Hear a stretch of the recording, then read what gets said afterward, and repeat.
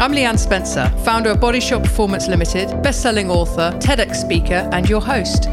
This is the Remove the Guesswork podcast, the show where I interview influential people in the health, fitness, and well-being space to bring you the latest ideas on how to optimize your mind, body, and well-being. The show is brought to you by my company, Body Shop Performance. We create total solutions to optimize your health by focusing on sleep, mental health, energy, body composition, digestion, and fitness. We work with busy professionals on a one-to-one basis for 6 or 12 months using the latest science and technology. And Body Shop also work with businesses who want to create a culture of energy, vitality and performance and position well-being as a competitive advantage. Find out more at bodyshopperformance.com and enjoy the show. Hi, welcome to the Remove the Guesswork podcast. I'm Leanne Spencer, your host, and I hope you had a really great week. Last week, I talked a bit about the perils of doing nothing and try to kind of inspire and motivate you to just pick up something small and run with it. So I had some pretty good feedback on that episode. So I hope that resonated and you've been able to do something with that. This week, I want to talk a bit about nutrients, inflammation, and glycemic variability. 3 things that I think make up a significant contributor to longevity of health span, which is something, again, I touched on last week. So it's not a comprehensive list. There are other things, of course, that contribute to longevity, managing your disease risk and all these other things. But these 3 in particular I'm keen on. They've been very topical for the conversations and talks I've been giving lately. So I want to talk to you about these. Nutrients. My whole idea is around nutrients, not calories. Completely forget about calorie counting. I guess there's a place for it in some instances, but I'm really not a fan of it. Whether you're trying to lose weight or whatever it is you're doing with body composition, don't do it via counting calories. Think about and prioritize nutrients. And the way you can do that is by eating clean, whole foods, obviously. So fruits, other kind of whole foods and vegetables. A diet that's largely comprised of vegetables and fruits is always going to be very healthy, but don't ignore the other food groups as well. Other starchy carbohydrates, not refined carbohydrates, fish, meat, oils, good quality oils, but thinking about the nutrients in the food rather than the calories. If you're eating a 1800 calorie a day diet, for example, it's very easy to do that with a couple of Snickers bars and maybe a Diet Coke or something like that topped off. But none of that has any significant nutrients in. So really think about getting as much nutrients into your food as possible. And one of the ways I do that is trying to include as much variety as I can. You may recall we did a challenge with the Chuckling Goat guys where we challenged people to eat 50 different food groups, or food types, just 50 simple different types of foods in a week. Now, we kind of went at it, but we didn't really go for it because we wanted to see what it was like to try and do it on a normal week. And we got to 48.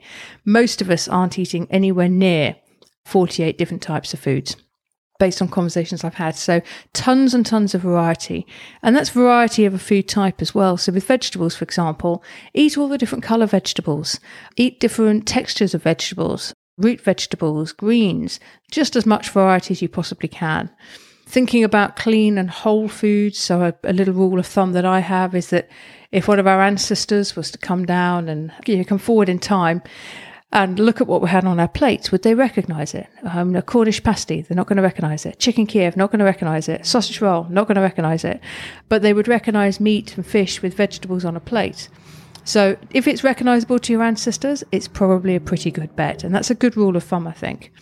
The second thing is inflammation.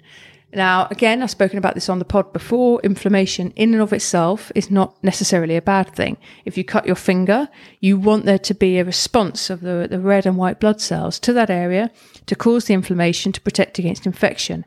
That is normal, and that's the right way for it to be. That's the healthy response to a cut, for example.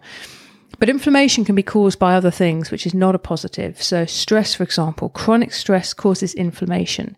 Inflammation we know is a contributor to mental health conditions like depression, but it also causes lots of other problems within the body. So generally speaking, unless it's in a response to a cut or a healthy inflammation response, we want to minimize this as much as we can. And it's been demonstrated actually that inflammation is a very key contributor to longevity. So in other words, avoiding an inflammatory situation in the body tends to help us to live a little bit longer.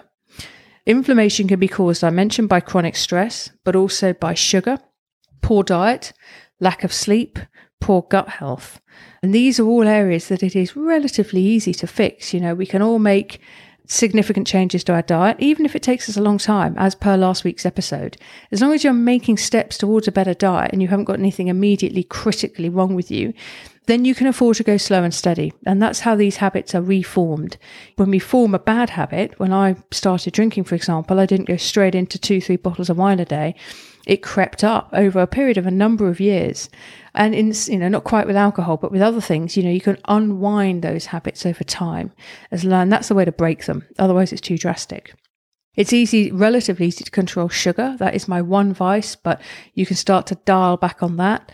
I've got a kind of a 3 tokens rule that I have with sugar, which is it may sound a bit kiddie, but it works well for me.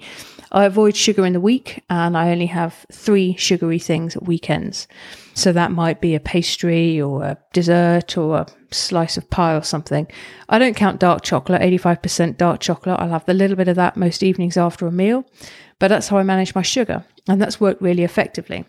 Diet, you can make changes to that so it's less inflammatory, and one of the best things you can do for that is eat according to your DNA, but also eat according to your gut health. So the DNA, and I'll link to the DNA test and the gut test in the show notes, but your DNA will inform you on your carbohydrate sensitivity, your saturated fat sensitivity, your basic requirements for vitamins like B6, B12, D3, even your requirements for antioxidants and cruciferous vegetables, which is part of the detox process.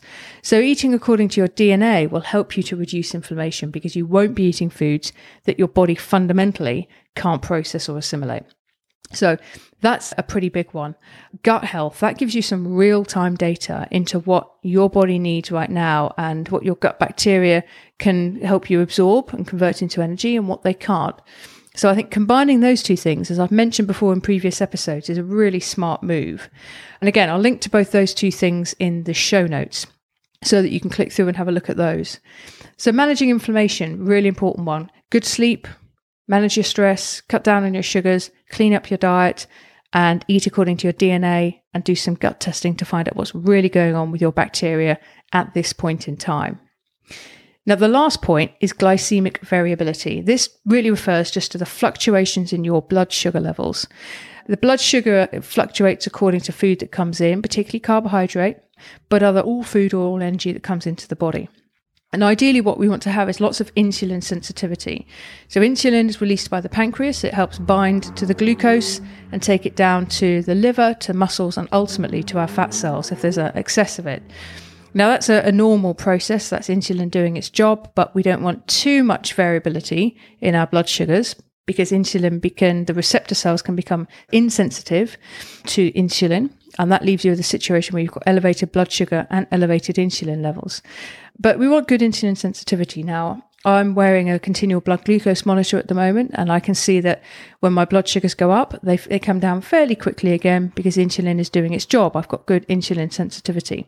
But I am careful not to have too many foods that really spike my blood sugar, because over time, we also know that glycemic variability is a key contributor to longevity. If you have too much variability, too much up and down all day, it will impact your longevity. But also on a day-to-day basis, it's going to cause you problems in terms of your energy levels, your weight management, even your mood.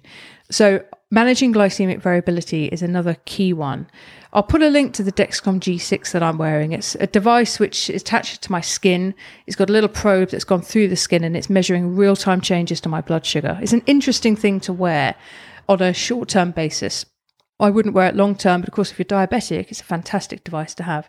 And I have learned some interesting things about what foods spike my blood sugar. Coffee does, for example, which is normal because it elicits a cortisol response. Exercise does for the same reason. Get a little hit in the morning because we get a little hit of cortisol about 20 minutes after we wake up. So all of that kind of stuff is normal, but it's interesting to see it in real time. So to summarize, nutrients, not calories. Control your inflammation, manage your glycemic variability, and they are 3 things that not only will affect your health today in a very positive way, but also help you improve your longevity of health span later on in your life. So takeaways really are, again, as I said last week, take something from this and start small and work it into your lifestyle. Whether it's inflammation or you pick glycemic variability or you try and get more nutrients in, just go for one of those things. If you're ambitious and you've got the headspace at the moment to do more, do more. But you will notice a pretty immediate impact when you work on any one of those things. So hopefully that will have motivated and inspired you to take action. I'll link to everything we've talked about in the show notes. I look forward to speaking to you next week. Thanks very much for listening. Interested in finding out what your health IQ is? Jump on our website, www.bodyshotperformance.com, and click on Take the Test.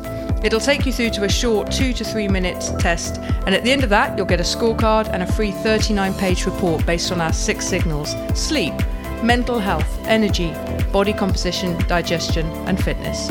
And if you've enjoyed this episode, please think of someone who could really benefit from the content and hit that share button and send it across to them. And of course, don't forget to subscribe and leave us a rating and a review. Thank you very much for listening.